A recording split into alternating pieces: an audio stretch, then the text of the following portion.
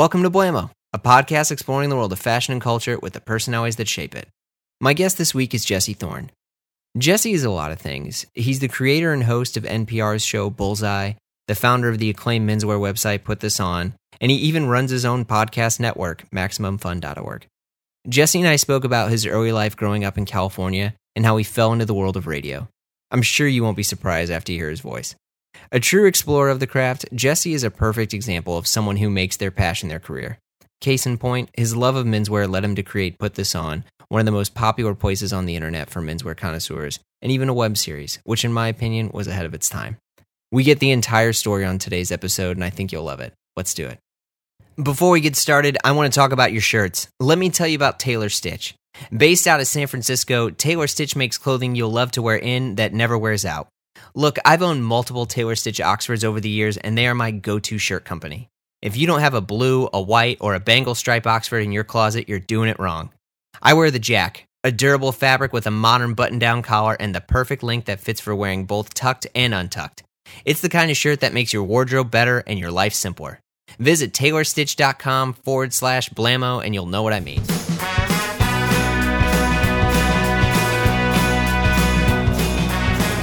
This is really special to me. Thank you. Oh, that's very nice of you to say. Yeah. So I know two personalities of you. I know the Jesse Thorn of, National Public Radio and Maximum Fun, which I guess now is one and the same. You can correct me on that? Yeah, Maximum Fun bought National Public Radio.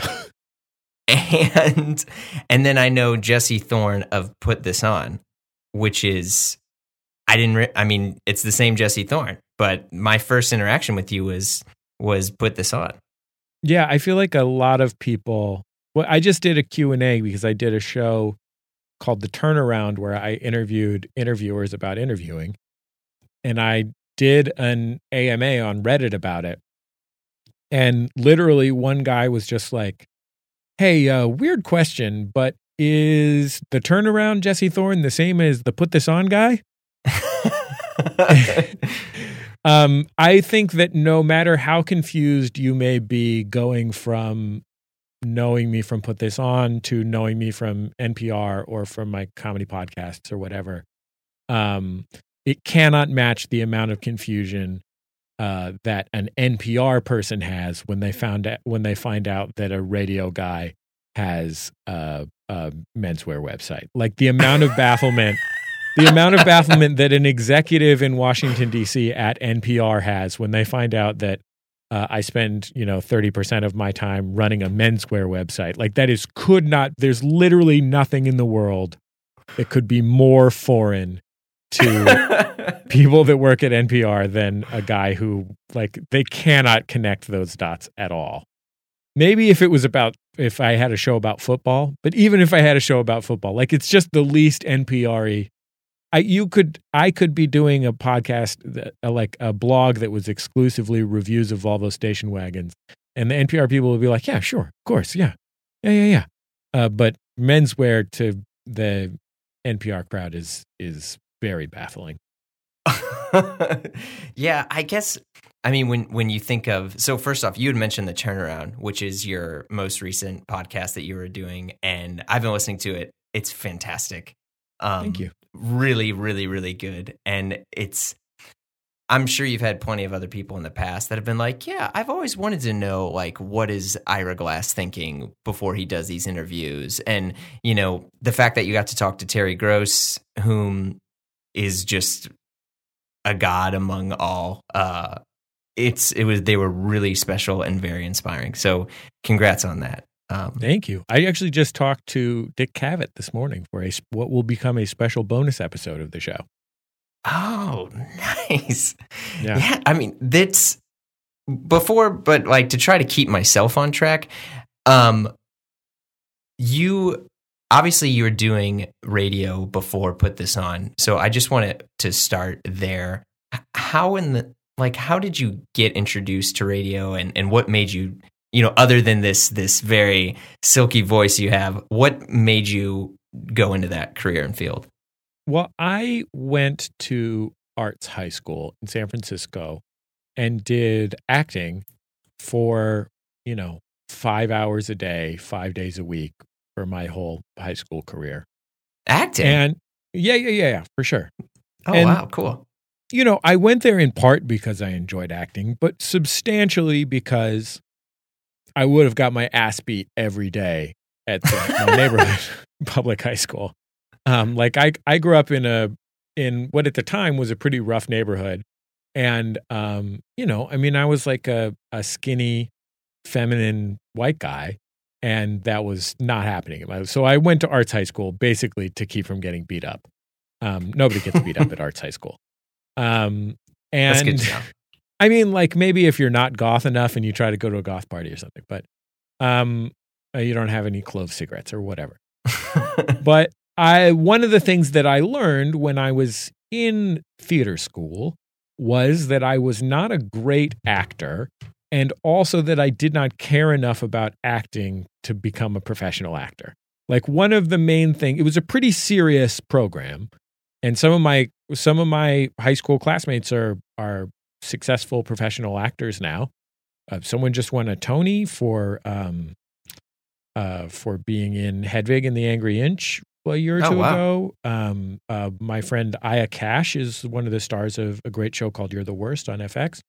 So my colleagues were, while we were all 16-year-old dopes, were relatively serious, and I could tell that I was not as talented as they were.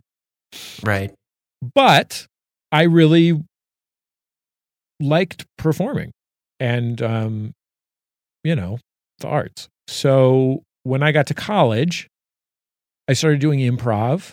I really enjoyed that and just liked the fact that you were allowed to be funny, which in acting school you generally aren't.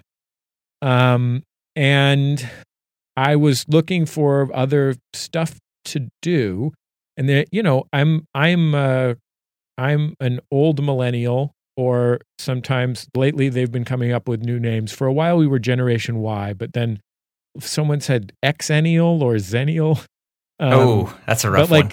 Yeah, I was born in 1981. So when I was in college, it was just the very last days of normal people can't afford to buy film cameras that shoot a decent picture.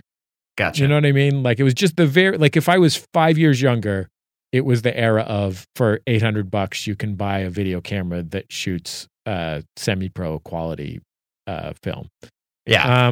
So I ended up at the radio station because there was no, I just thought it was the place that was available. I didn't want to do theater acting. I knew that. And there was no TV, and in the film department, because of the thing that I just mentioned, you had to be a film major and you only got your hands on a camera for half of your senior year. And so what that meant was, it was just before everyone could just make a video for YouTube. Radio was the thing that was available. I literally went to the radio station and I was like, oh, that's it? Literally the feeling that I had was looking at how an audio board worked, seeing someone work it and being just like, oh, so up is louder and down is quieter, right? I can manage that. In my mind, It was so complicated, I was like, Oh no, I could do that. So I just kind of recruited my favorite dudes from the dorms and started doing it. And I literally have been on the air every week since then, without interruption. I mean, occasional reruns, but I've been responsible for filling at least an hour of airtime on the radio since I was 19 every week. Well, so there's a cosign though that comes in. I mean, because with all due respect, I have a few friends who have done radio that they started doing in college, and the stereotype of college radio is dead air. Let me find this Pavement album, and it's just. But you turn and evolve into having your own show on NPR. Was there something before that? I mean, when I think of people kind of going out there and hustling in terms of the radio world, are you sending demos of your radio show, asking for it to be circulated to NPR? I mean, excuse my ignorance. I'm just wondering. Oh, yeah, no, for sure. I mean, first of all, to be clear, I did college radio in Santa Cruz, California. So it was more like dead air, let me find that Buju Banton album. Okay. But yeah, I mean, like we did all kinds of different stuff in the early days, and the show was me and my friend Jordan and my friend Gene. And Gene these days is a producer on Big Brother. He still works in entertainment. And Jordan, I do a show called Jordan Jesse Go With, and he's a professional comedy writer. Yeah, which is an excellent show. I love that show. Yeah. Thank you. I thought you were complimenting the shows that he had worked on. No, Jordan Jesse Go. I don't mean to be immodest and say yeah when you say that's an excellent show. No, it's cool. I mean, you got to recognize the good stuff you're doing. So anyway, we did all kinds of stuff. I mean, we would like write sketches. We would do call-in games. We did everything in the world, and we ended up kind of doing interviews because we were astonished that people would agree to do interviews with us, and it was exciting. I mean, it was just cool. Like, you know, we were 19 years old and it was like, oh yeah, we're interviewing Dick Dale, the king of the surf guitar, or we're interviewing Matt Besser, the founder of the Upright Citizens Brigade, or Todd Barry, or Louis C.K., Sarah Silverman. So we thought it was cool that people would agree to talk to us if we slightly tricked them. And B, it was like a great way to fill time. Like we realized that writing an hour of material, and an hour was the shortest time slot that we could get. Writing an hour of material or producing an hour of This American Lifestyle material or whatever were really, really hard. And an interview was half an hour without that much work. Right. So we did that. And when I graduated from school, my co-hosts moved to LA and started working in the entertainment industry. And I moved back home to San Francisco, but I kept doing the show. I would borrow my mom's car and drive to Santa Cruz, do the show, drive back. And literally at the time, the biggest challenge in my life was like $20 or $30 worth of gas. It was kind of a long drive. Yeah, I was going to say. And that was coming up with that money was really hard for me after college. And it was hard to say that it was worth that $100 a month. But basically what happened was podcasting got invented. I started podcasting right away, built an audience via podcast. And somebody from Public Radio International saw it on the podcast charts and just gave the show a listen and said, this is pretty good. Do you think we could do something elsewhere? And at the time I was sending the show both to Santa Cruz and to like a couple of there was a station in Walla Walla, Washington, and a station in Hattiesburg, Mississippi, where they were like freeform stations where the program director had heard about the show and just sent me an email. So I was quote unquote syndicating the show even then. And right around then, a guy who was the program director of WNYC reached out to me and said, could we run in New York? Could we run like a limited series on, Sunday nights of the best of your show? Because I heard the podcast and I liked it. And that's incredible. Yeah, it was. That was totally incredible. And like, on the one hand, all of those things are totally remarkable and astonishing. And along the way, I also started doing the show from home rather than the college radio station, and it started being broadcast on the NPR station in Santa Cruz rather than on the college radio station in Santa Cruz. And this show is The Sound of Young America? Yeah, which is now my NPR show, Bullseye. I mean, we changed the title along the way, but continuous run. But like, this is over years. So like, it sounds like amazing leaps forward, but two things I want to emphasize about the story. First of all, most of the time I was despondent about the possibilities of ever getting anywhere. And that's A. And so it took years and years and years and years to get any of these things to work. And B, even when they happened, I realized that it was impossible to make money at. So like when I got a distribution deal with PRI, they sent me a rate schedule, like their projections for how much money I would make. And I was like, it says here that at the end of year 5, after a long building process of station carriage, I'll be taking home $26,000 a year. Is that right? And they're like, yeah. And I'm like, how does anyone have a radio show? Don't spend it one place. Yeah, like, what? So I had a job until about now, I guess about 10 years ago when I moved to Los Angeles. And so that was, almost 10 years of having a job and doing the show by myself in my house or at the college radio station. And even after I stopped having a job, I didn't I was making poverty amounts of money, even doing freelance work on the side for another 5 years. So it's only been like 5 or 6 years now that I make a living. And even in that context, the public radio thing is not how I make my living. Like, I think at this point that has a net positive cash flow to me. Like, I think it brings in more money than I spend on it, but not by much. Right. And I guess this is where, and we can jump to put this on a bit here. This is maybe where you got so good at thrifting. Yeah. Well, I mean, when I was in high school, I grew up, I would take the 26 Valencia to high school. And from high school to my house or my mom's apartment in the Mission in San Francisco. And where the bus dropped off, there was a Salvation Army, and I would go in that Salvation Army after school every day. And this was the late 90s. Right. So I would buy anything I found that was from the 30s and 40s. Mm-hmm. And sell it. First, I would sell it to. I mean, this was the height of swings, right? So right. I would sell it to a vintage clothing store that was in Noe Valley, or I would later. I started selling it on eBay, and that's kind of like how I made my pocket money. And that was just, my mom is still a part-time antiques dealer, and it was just always most of my clothes always came from the thrift store. We were also usually broke.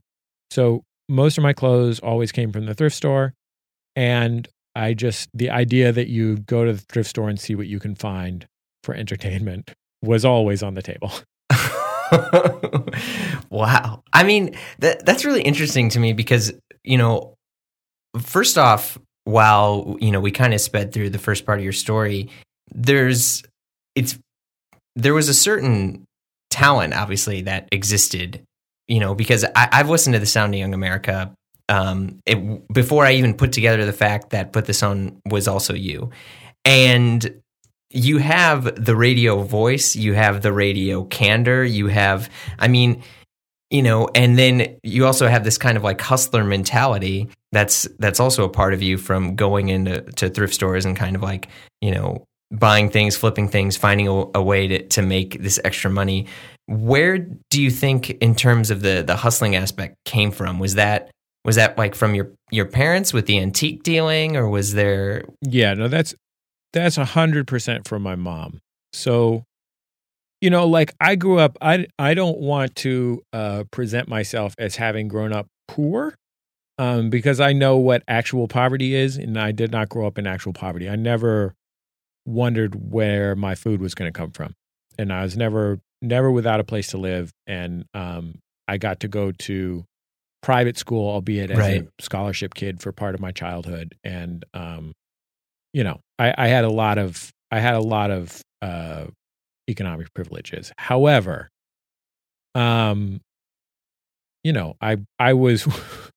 My parents made a small enough amount of money that when I was going to public school in high school, I qualified for free lunch, even though I was usually bringing lunch from home because the free lunch was nasty. But I would go get the free lunch so I could have the chocolate milk. But, nice. But so we were, very lower middle class, very lower middle mm-hmm. class.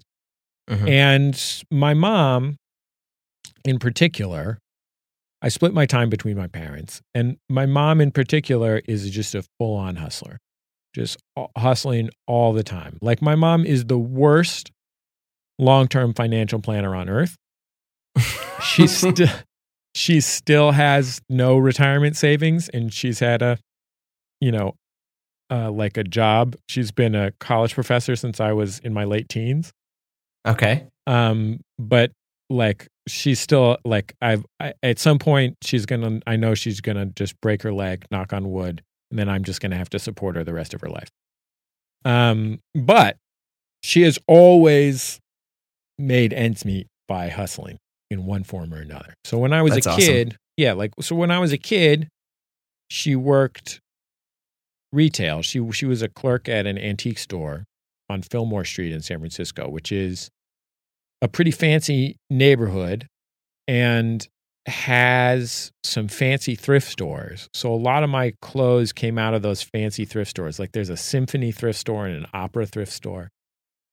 Or there was. I think the symphony thrift store closed. But so like, and you know, she had had a store in Washington D.C. before she knew me, and you know, like she's always been somebody who, like, all her assets are in the stuff in her house. She does what she has to do to make ends meet. I'm 85% sure she was a drug dealer in the 70s. Like, you know, she's a hustler, but she's also always lives on the edge, right? Right. So my expectation in my life was always from my parents, who were people who always did what they believed in with their lives. You know, my father was a career activist, like a professional activist. Oh, wow. He helped found an organization called Vietnam Veterans Against the War, which still exists today. But he was a professional, mostly peace activist. But when I was a kid, he worked in the independent living movement with a guy called Ed Roberts for a long time. And that's no kind of way to make money, but it is, you know, I never doubted the idea. Like, one of the privileges that I had as a kid was I never doubted that I would go to college, and I never doubted that it would be okay for me to do something that I cared about as my job and my career, because my parents always had. And I knew that I could figure out a way to make my $25,000 a year or $30,000 a year and get by. Yeah, so like I always just did what I could. But part of that was, I feel like a lot of people who have the idea that they should be able to do whatever they want to do don't also have the other part of it, which is the idea that it's their responsibility to figure out how to make a living from it. I feel like I meet a lot of people who have an artistic mentality, who feel that the world owes them financial support because they are doing the thing they care about the most in the world. That's an astute observation. Which I think is, like, I'm not as opposed, like, I think that art is really important, and I agreed. So if that's your worst quality, then it's not the worst quality in the history of the world. But because I knew that my parents would never be able to support me once I became an adult. They could barely support me when I was a kid. And I knew that I would end up probably supporting my parents to some extent. I knew that, like, that wasn't a choice for me. Right. So it's sort of the confluence of these two things. One is the expectation that I'll do something that I care about, and it makes me happy. And the other is the expectation that if I do that, I'm responsible for figuring out how to make a living from it. And it wasn't like you have to become rich doing this, but it was like you have to figure out how to pay for it. Yeah. Like, if you want to do something, you have to figure out how to pay for it. It might be you figure out how to make really good money doing something that you like less, but you only do it 15 hours a week. Or it might be that you make medium money 30 hours a week and then work on something for free for 10 hours. You know what I mean? Yeah, yeah. And so basically from my college days until 5 or 7 years ago, basically what I did was just work all the time for almost no money, but on stuff that I liked, and it was okay. I mean, I wasn't like killing myself. I was doing stuff I enjoyed. Yeah. And the almost no money wasn't no money. So, like, you know, if you don't have kids and you're healthy, even in San Francisco and Los Angeles where I lived, you can get by on $18,000 a year, you know? Sure. You can live fine. Yeah. It's okay. And I knew that because in my childhood, while we never had money for stuff, we totally did have money for stuff. Like, you know, yeah, we were broke in general, but like I said, I was never worried that we weren't going to be able to eat. And I got to go places and do things. That's really cool. I'm glad that you also expressed that difference and contrast between, you know, what poor is. A friend of mine, his family's Korean, and he grew up, I think, in Canada, but his family was born and all raised in Korea, and he used to complain. He was like, "Oh, we're poor," and his father would be like, "No. Poor is not knowing where your food is coming from." He's like, "You're gonna eat. You're gonna eat every meal. Real poor is not knowing when you're gonna eat again." For me, like my father was homeless at times before I was born, and my stepmother, who I grew up with from when I was about, I guess she married my dad when I was like 7 or 8, something like that. My stepmother was from Belfast in Northern Ireland and came from a very large family of which she was the youngest, with only one parent during the Troubles in Belfast. So she grew up where a classic story from my family is the time that I think it was her sister Catherine tried to take her piece of bacon, and they got one piece of meat a week. So like for Sunday dinner, everybody would get a rasher of bacon, right? They get a side of bacon or whatever, and everybody gets a slice. And her sister tried to take it, and my stepmother stabbed her through the hand with a fork while she was reaching for it. Just like, no way. Wow. So like my stepmother, my stepmother's youngish. My stepmother is, she's maybe, I guess she's in her late 50s now. Okay. It's a baby boomer. But my stepmother grew up without indoor plumbing. Oh, wow.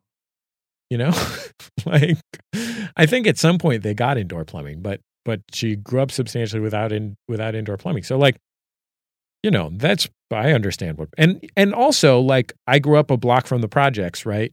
In San Francisco, I grew up a block from this project called Valencia Gardens, which it's a lot nicer now. They turned it into townhomes, but it was a sort of semi-high rise at the time. Okay. And like on the one hand, I grew up a block from the projects. Like I had to know about, this is how you walk down the street. This is how you make people feel like you're not worth picking on. This is what you do when there's gunshots or when somebody tries to sell you crack or whatever, right? Right. Like I knew those things, but on the other hand, I didn't live in the projects. Yeah. I lived a block from the project. Right. And I didn't, I didn't have to defend myself every day in the same way. So, it is definitely a different thing. Yeah. And this is a question, kind of observation here. And I'll say this for myself. So I grew up in a similar situation as you, and I would say my taste for luxury and nice clothing, I'm going to use air quotes here for nice clothes, and that's basically just like tailored clothing, that really came from the fact that I wasn't really able to have that sort of thing when I was younger. So I associated making it and security with having nice clothes. And I think, honestly, that's where I got a lot of my taste for that. Would you say that that's the same for you? Well, it's interesting. I mean, my particular situation is that both of my parents valued those things, albeit in different ways. Mm-hmm. My dad's idea was, if you're going to have a suit, it should be a really good suit. So like my dad always would have one Armani suit that he bought at the end of the clearance from Macy's, right? Nice. But he looked great in it. I mean, my dad's a handsome guy, and he would have a suit to wear when he wore a suit. And this is from, as I said, the guy, his career was veterans peace activist. Right. So he could have just been a bald guy with long hair and a tie-dyed t-shirt or something like that. My mom has almost infinity taste. I mean, my mom has more taste in her pinky finger than entire editorial boards of magazines do. She always had great clothes. I always had great clothes. She made clothes for me when I was little. Like I said, she bought clothes from thrift stores, and my mom is like fabulous. Mm-hmm. And she did that without, there was certainly no question that we weren't like, well, it's off to the Neiman Marcus to buy some stuff off the mannequins. You know what I mean? But my mom is definitely the person who, I mean, so my mom's goddaughter lives in Mallorca.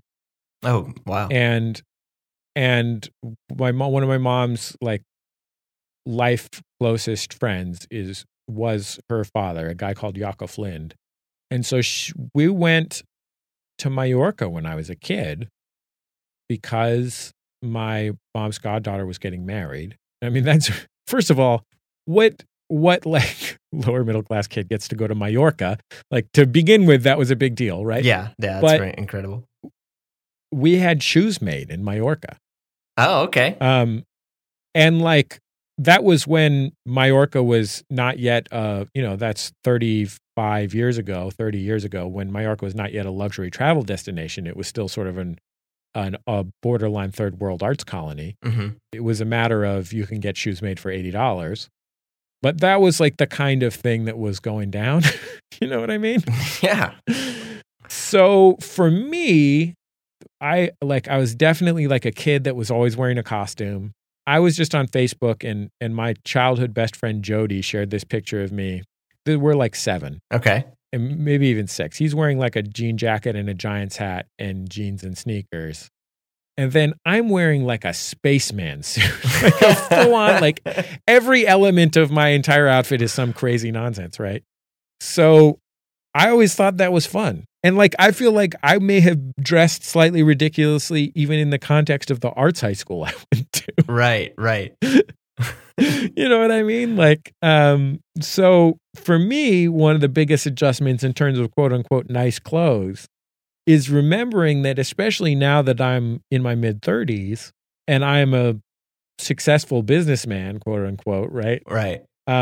That when I walk into a room wearing nice clothes, I read very differently than the tone in which I imagine I am presenting these nice clothes, right? Yeah. Like, yeah. I think I'm presenting these nice clothes as like, hey, get a load of this thing that I can do. Like, isn't this fun? Like I can dress up and look all fancy like a middle-aged white guy who owns a business. And I'm like, and then the audience is like, look at this asshole middle-aged white guy that owns a business. Right.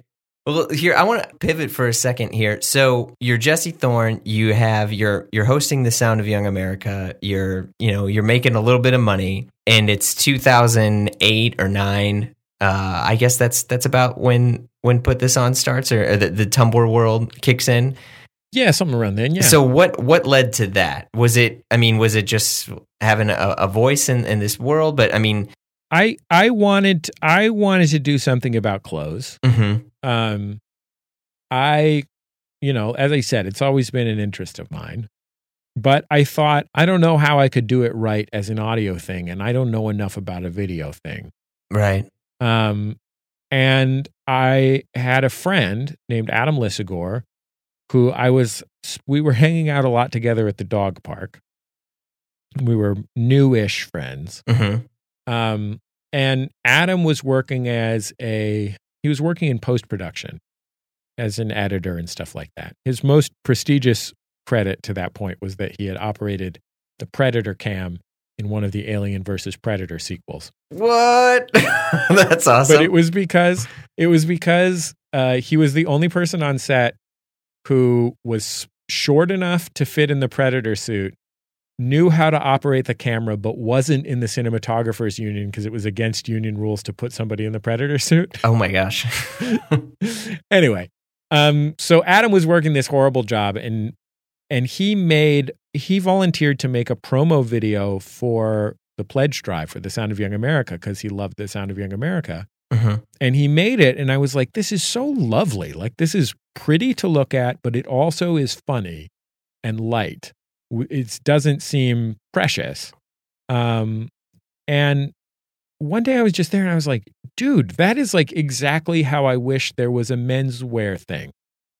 Like I wish there was a menswear thing that was that. Like it was like pleasant and approachable, but not unsophisticated. Right.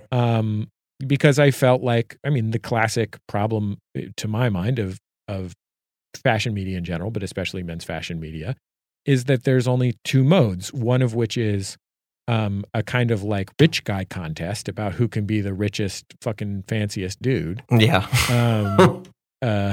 Like, oh yeah, well, my cigars are made out of solid gold. You can't even light them on fire. And then the other mode is this kind of like, dude, we're just a bunch of dudes here. Yeah. Having beers and definitely not being gay. And I was like, well, what about something that's like pleasant and like appreciates the idea that a man is not precluded from enjoying aesthetics simply by being a man and doesn't have to be like this rich pinky finger extended person to appreciate aesthetics. Mm-hmm. And I thought it should be like fun and funny, but also beautiful because I appreciate the beauty part of it. And because Adam had that skill set, I was like, dude, you want to make a video of this? And Adam didn't care about menswear, but he's like, yeah, sure. And that's basically where Put This On came from. Like, we made one just for fun. We had audience. He was a podcaster as well. He did a brilliant show called You Look Nice Today. So we both had like a little bit of audience, and we raised like $1,000 or something in the beta of Kickstarter. Yeah, I remember. I was a backer. Yeah, there you go. So like we had like there were enough people that knew who we were that could give us $20. That we've got enough money to make a pilot, and it came out really nice. And we were like, oh, we could make more of these. And literally the blog started not because I anticipated the explosion of #menswear on Tumblr or whatever, but simply because I just wanted something to retain some of the audience in between us being able to generate these episodes of this complicated show that we were making essentially by ourselves. Right. And then like, you know, as soon as I started doing the Tumblr, the blog, it was very popular. And I was like, oh, this is the first time I've ever done something successful. It was the first time I had ever done something that felt like it had momentum that I was not generating through tireless effort. Right. I mean, the interesting thing about Put This On, so to me, as a fan and someone who is trying to find something out there, and I mean, yeah, you're right, and that's the thing. Like, there really wasn't any type of simple show that, or like web series at the time, that could be about basics and also where you can ask questions about it. I mean, because I think, you know, you went and you did videos. I mean, you talked about denim, you talked about shoes. I think you visited, at one point you went to London and you visited tailoring houses. But the feel and the vibe of all of Put This On, when it was kind of birthed on the internet, it was complete. Like, you had a logo and you had a brand. I mean, I feel like everyone else at the time that was trying to do this had a Vistaprint business card and they put like CEO on it, you know? And it's like, it's really just you. But, I mean, that was so, I don't know, it felt like an actual news channel and a channel. And it's kind of funny, you know, hearing this sort of wizard behind the curtain story, you know, about Put This On, because now, you know, Put This On has, yes, it's this, you know, it is a blog, you know, I guess now technically it's called a blog about dressing like a grown-up, right? But right. You've kind of also helped groom these young and younger writers, like Derek Guy, who is one of my favorite writers because he writes like a computer scientist with men's clothing. And then also people like Pete Anderson from the X Style Forum days. I mean, it's kind of where people go to hang out and also learn about like the basics and not feel like an idiot for asking those questions. Yeah, I mean, like, our goal was and is, you know, like, there are these things that are like, we'll teach you, I'm not going to name any names of things, but like, sure, we'll teach you how to tie a tie or whatever, right? Mm-hmm. And like, they're just the worst. They're just, you know what I mean? Like, they're just the fucking worst. Yeah. Like, they're so like, they always have that quality that just like assumes that you're just the most pathetic human being on earth. Yes. In the interest of making you not feel worried that you're either basically being gay for being interested in it, or that you're like a totally useless, you'll never be James Bond unless you know this, right? Right. And God, I just hate it. And then the only other alternative is this kind of lifestyle brand stuff that's solely about creating a selling environment for luxury brands. Yeah. You know, I mean, like editorials about watches, you know, like just, yeah. And I like watches. Like, I'm not putting down watches, even luxury watches. No, but just it's fine. Like the thing where it's just like a bunch of a bunch of like a bunch of photographs of a Rolex lying on top of a pile of cigars, you know? Yeah. Yeah. And our goal was, I felt like we could have some insight into things that was actual, like be smart about it, and present the regular basic stuff without it being a big deal, like without being a dick about it, basically. Yeah. And that was pretty much, it has always been the kind of the put this on brand. And it's hard to, that voice is just like, you know, it's the same as like, what's the voice of Maximum Fun, my podcast company, or what's the voice of Bullseye, my public radio show? Like, it's just what I wanted to see in the world, you know? And I think because fashion media particularly is so warped by its need to be a luxury selling environment, you know, the big magazines, there's every month, you know, GQ and Esquire publish great stuff, but, you know, those big magazines and, you know, watch websites and all that stuff is so driven by, it needing to be a good place to put a Tom Ford advertisement. Yeah. And I say that as a guy who likes Tom Ford. It's not about putting down Tom Ford. That we thought we could do it another way. And like one of the nice things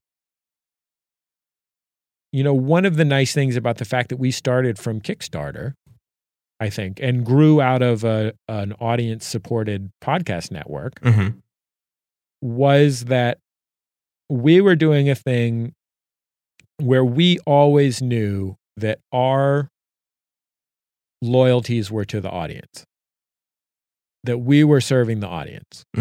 It wasn't about accumulating buyers for advertisers. And we have advertisers, and I am grateful for them, and I think they do great on our website and everything. But our loyalties are always to the audience in a way that you cannot depend on in most fashion media. To be perfectly frank. No, I hear you. So like that is, I mean, there's people who do that well and people who do that poorly. There's people who have their loyalties to the advertisers, but still make something that's worth consuming. But, you know, like that was what we wanted to do. Just make a regular, fun, interesting thing for people who were interested in this, whether or not they were super obsessive over it. Give some actual insights into the kind of cultural context and importance of clothes. Make an argument for the importance of clothes and aesthetics. Yeah. And do it in a way that was, you know, that had a genuine smile to it. Yeah.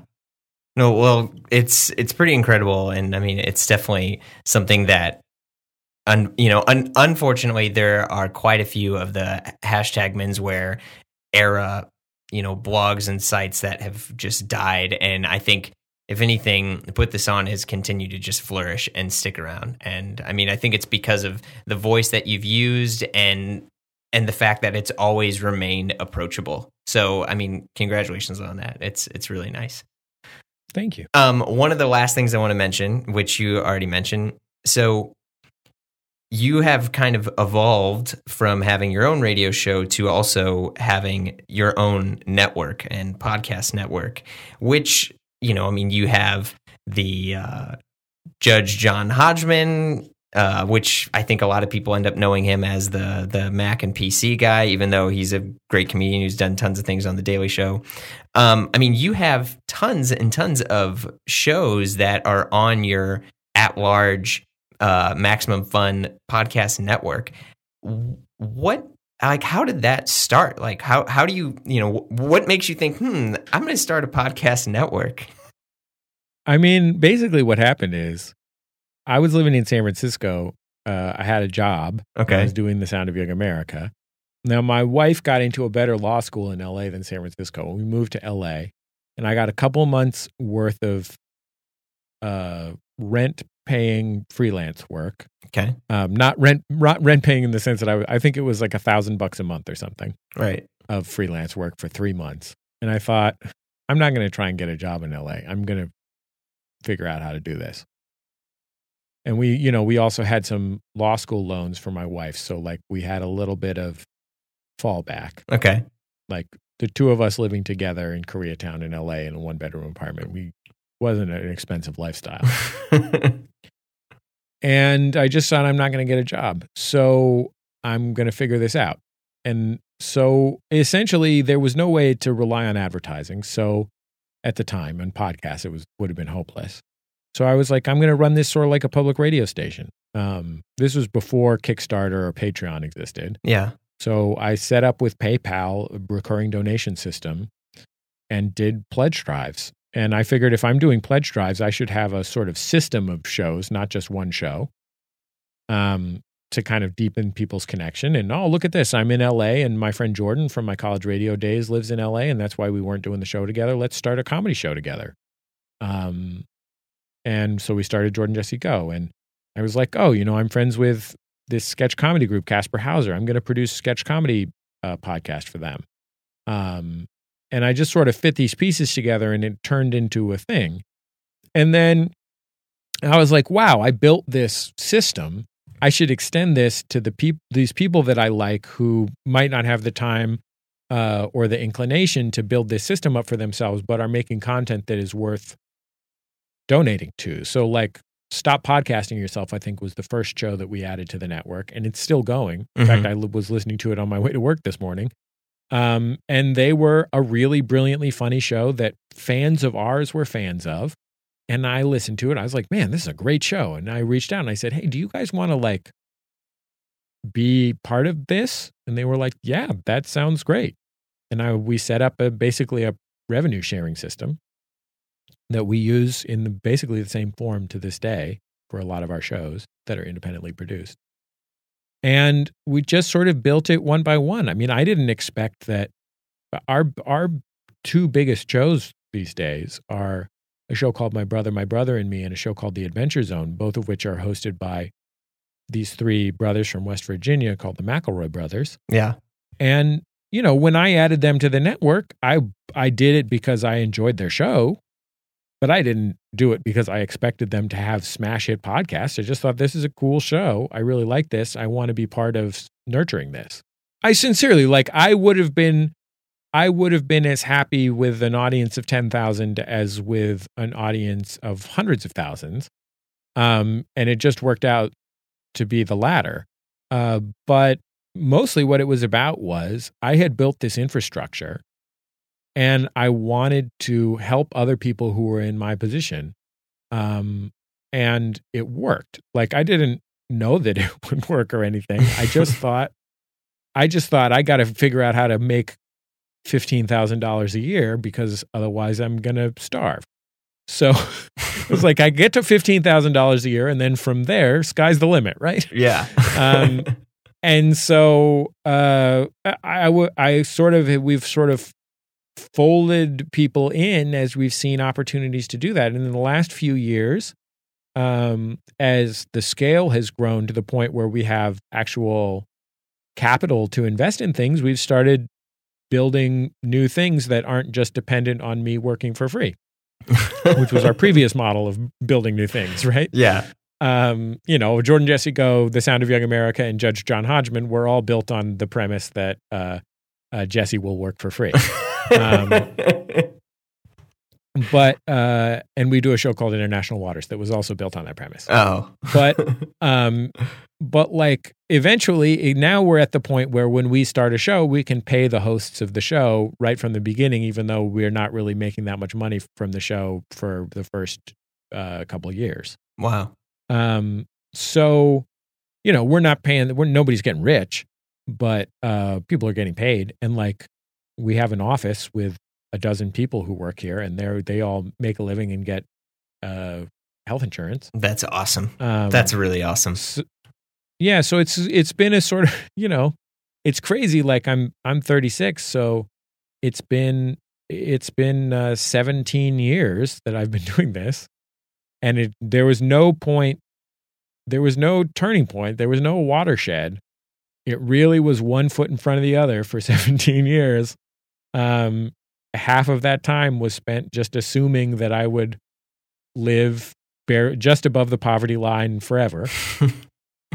I waited to have children until I seemed pretty confident. I felt pretty confident that I could make between my wife and I, we could make $60,000 a year. There you go. Which seemed like enough to make sure that we could consistently feed them and pay rent in Los Angeles or whatever.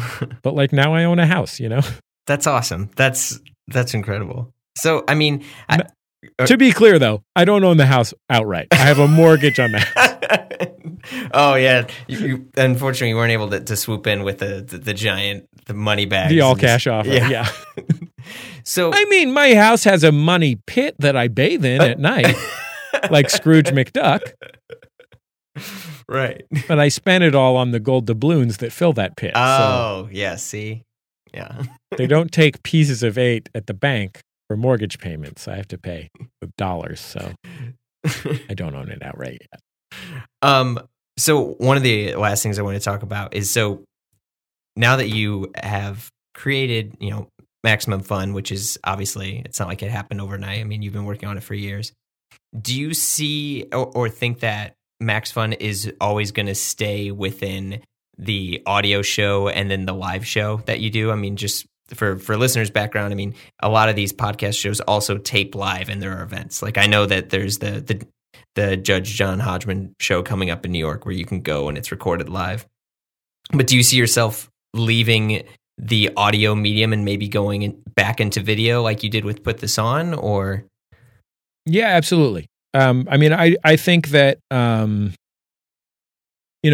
first goal is and will always be to have a long-term, sustainable, audience-supported enterprise, right? Like, first and foremost, we're doing this so that, every piece of our business is built not for the reasons that like a startup built, like we're going to take a swing at exponential scale growth, but rather it's the poor person's version of that, which is we are always going to protect against going out of business.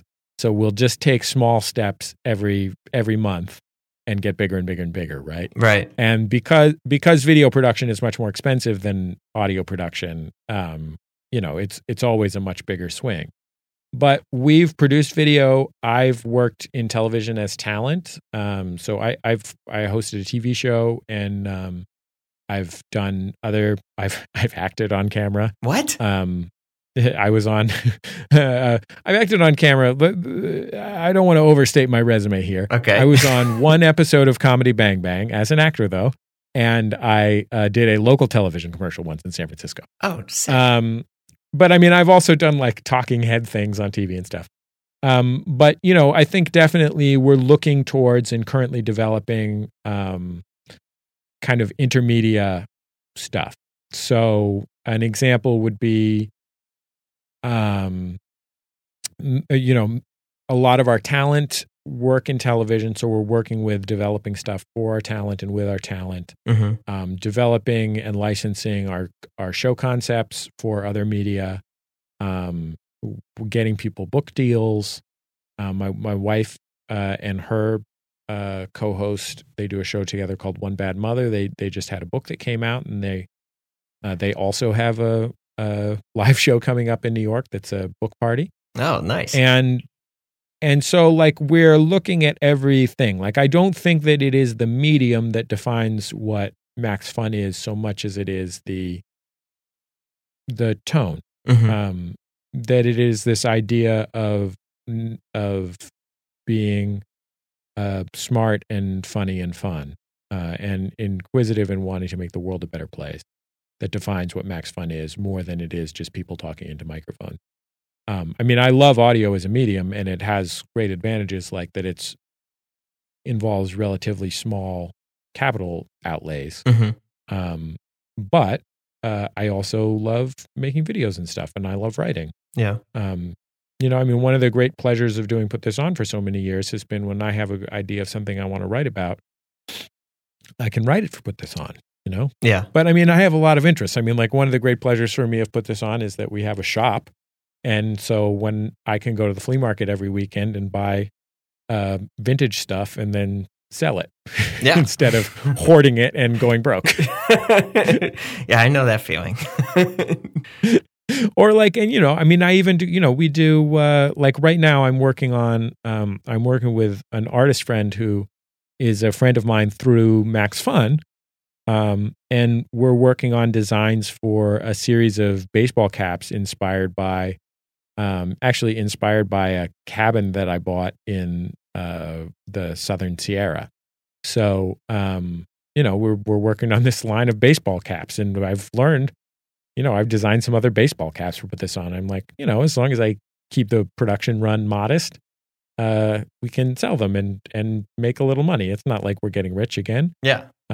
It's not designed to go into every Target in America or whatever, although Target, holler at me. But like it's something that I enjoy doing, and I think like is a contribution to the world in some way, and that we can make it sustainable. Nice. Yeah, I mean, because I know that in the past that you have done scarves and pocket squares, and you did a hat once on Put This On. So yeah, I mean, I think it's funny because there are sites and there are companies that kind of do merch, and like, it's air quote merch where it's just kind of bad. But I mean, the stuff that you've produced in the past has always been really nice. So yeah, I mean, like when we make stuff, like we have a pocket square, we sell pocket squares at putthisonshop.com, but then we also have a pocket square subscription service.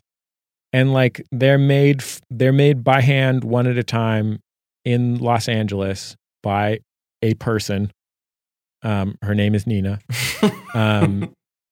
They're all handmade, hand rolled edges and stuff, and we make them from vintage fabrics that I source.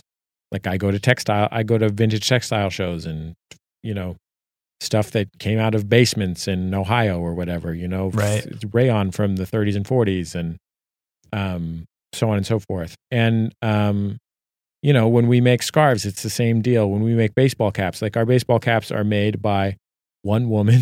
She actually doesn't live in LA. She lives in Pennsylvania, I believe.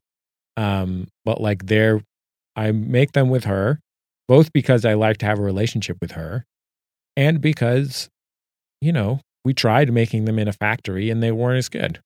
Yeah. Like if I'm not trying to sell stuff in Target. So like if I'm not going to sell it in Target, if it's going to be something that we make 100 of or whatever, I would much rather make 100 of something that I'm really proud of, that I think is really something special, than not. Like if I'm going to make a Boro scarf, like I would rather make it out of real Boro, handmade by one person in Los Angeles out of stuff that's 100 years old, right? Rather than just J. Crew it. And no offense to J. Crew, they do a great job.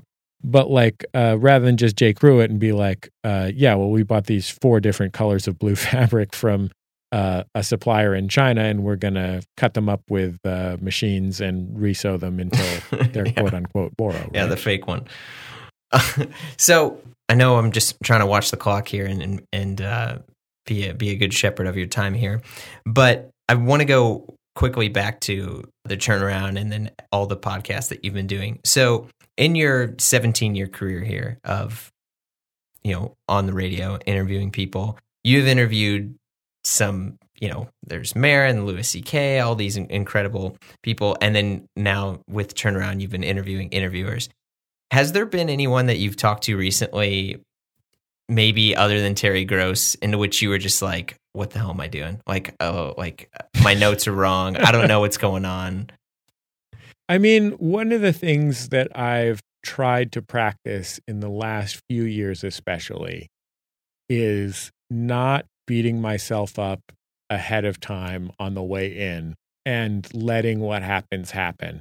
Which is not to say that I'm not preparing or anything like that, but simply being present in the moment, enjoying the experience of doing it, and trusting the fact that I know what I'm doing, given that I've done it 1,000 times or whatever. Right.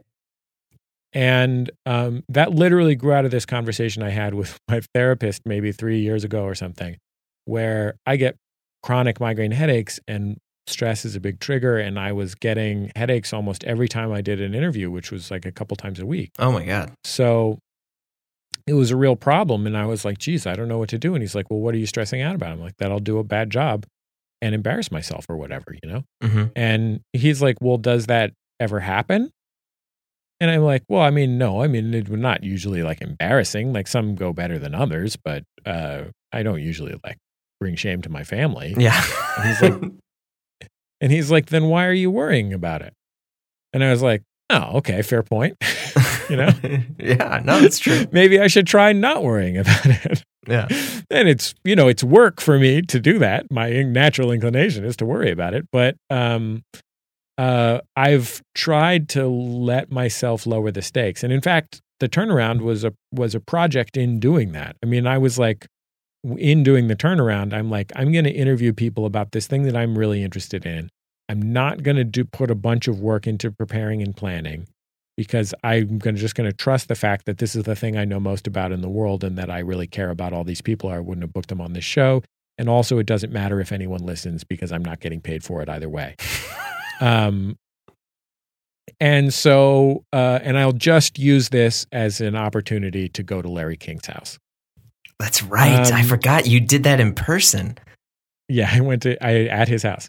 And, you know, in general, that has worked really well. And it has informed what I've been doing on Bullseye, my NPR show, where, and it's not just I mean, like even something like I interviewed John Waters recently. Mm-hmm. And John Waters is everything you wish John Waters would be. I mean, he's just the most delightful man in the world, like literally maybe the most charming person.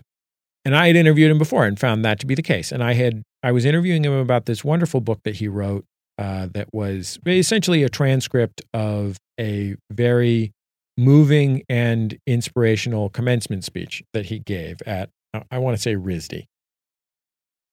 And might have been Carnegie Mellon or something. But there was this whole part in it about trigger warnings in safe spaces, right? And he was against them. Mm. And I am in favor of them. And I was like, you know what? I'm just going to talk to him about that. Like the stakes don't have to be high. I don't have to be an asshole to talk about that.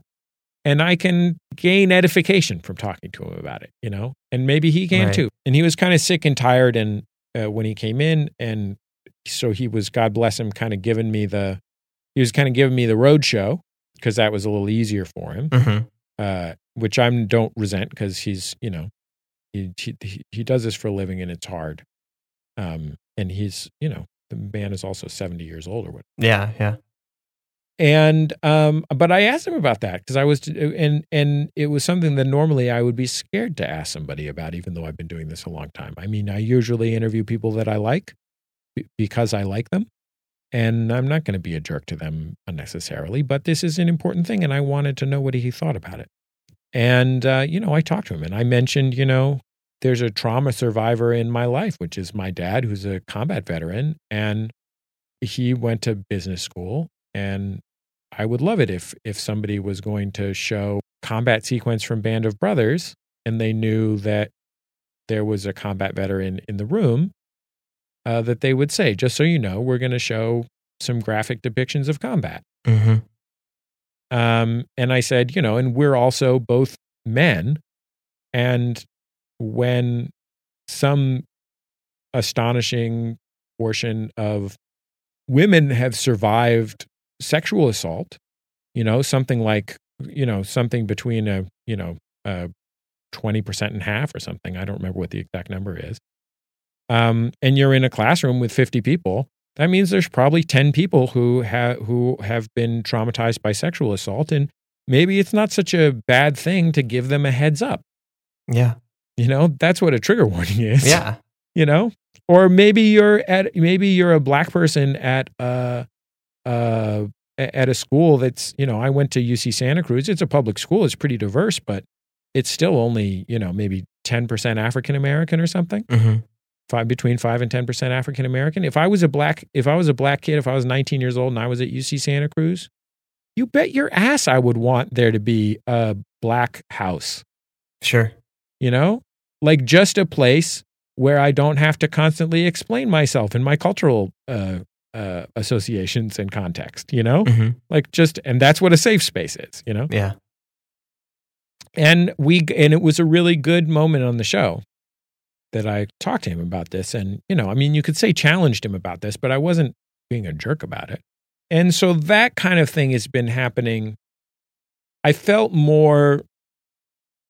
safer to kind of go there, whether it's conflict or emotion or things like that, which was the thing that in the past I might have avoided in the interest of keeping things intellectual or abstract, Right. Theoretical. And I think it makes things more vivid. And I think that was the thing that I had the hardest time with before, and the thing where I was most likely to have a hard time. And like in terms of like famous people and stuff, I've met a lot of famous people now, of various amounts of famous. I mean, like I'm much more likely to meet an Ian MacKaye from Fugazi type famous person than a George Clooney type famous person. But I've also met a fair number of George Clooney type famous people for my show, Mm-hmm. I've also talked to a fair number of like Paul Rubens, who's Pee Wee Herman. Like you couldn't find a more personally important person to me than that person. Yeah. And what I have found is that all of them are human beings. Yeah, it's true. Like you can just talk to them like a person and it's fine. And they're just a person. Like they're a person, but they are also a person who made some really cool stuff. Yeah. Like then it's fine to acknowledge that they made some wonderful things, or that they have something brilliant about them, like George Saunders, the writer. Like I admire the shit out of that man, not just because he's a brilliant worker, but because his work comes from an amazing and very deep, kind of beautiful, emotional place. And that's cool. Like I can admire that without being Chris Farley on the Chris Farley Show, right? Because I understand that these people are also people, like I am a people. Yeah.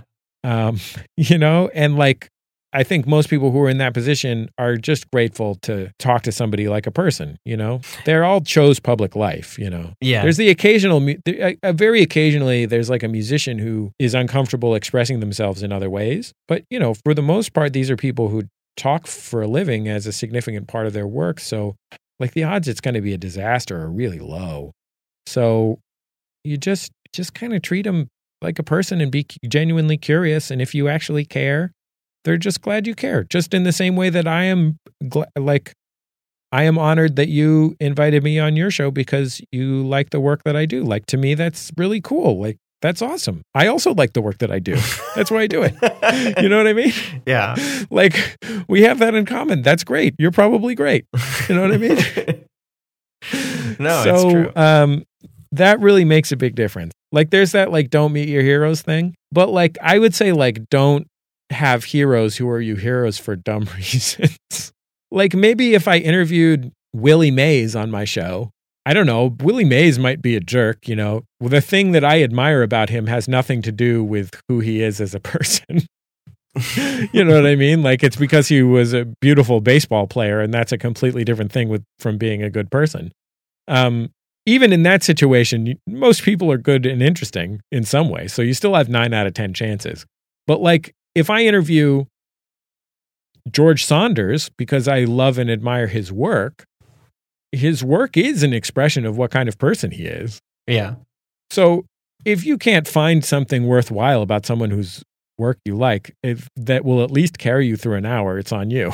Like I've had so few bad experiences over many years that I've just come to decide that probably most of the kind of like grumpy feature writers who complain about someone being a real asshole, it's actually just that like it was a shitty situation that the writer probably didn't handle that well. You know what I mean? Yeah.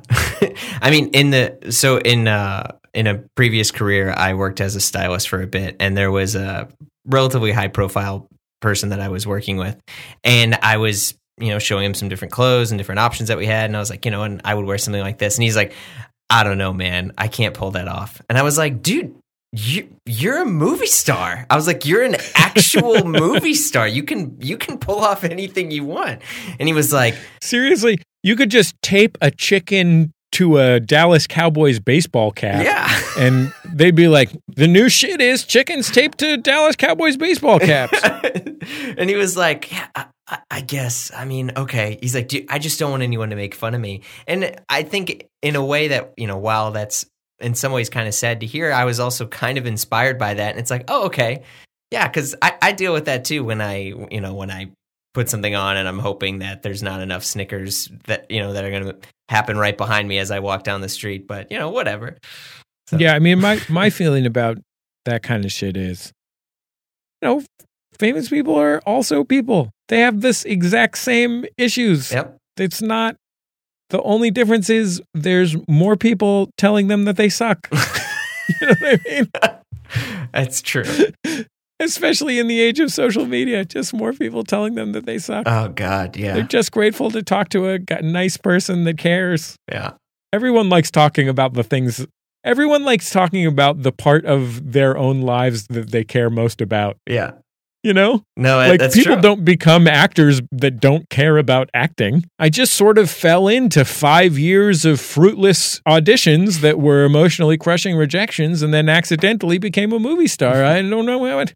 You know what I mean? Like, all the people who do this, people who create things for a living, like, everyone has to go through so much misery to do it. The only reason to do it is if you really, really care about it. You really like it. Like, and everyone is most interesting when they're talking about the thing they care about the most and are deeply passionate about the most. And for most people, like, they make their work, most creative people, which is the people that I interview usually, they make their work because they're moved by a personal passion of some kind, Right. Well, first off, I can't thank you enough for agreeing to come on and doing this. This was really special to me, and this was a lot of fun to not just, get to know you better, but, hear more about, like, how you got to where you got and the fact that, yeah, you're normal like me too. Jesse, thank you so much. Thanks again. This was a lot of fun. Of course. I'm glad to do it anytime. Thank you for thinking of me. You've been listening to Blammo. This episode was edited by Jacob Singleton. If you like what you heard, leave a review. It helps let others know and discover the show. Subscribe and listen to new and archive episodes on Apple Podcasts, Stitcher, Google Play, or wherever you get your podcasts. You can find me elsewhere on the web on Instagram and Facebook at Blammo Podcast, or send me an email at jeremy@blammopod.com. We'll see you next week.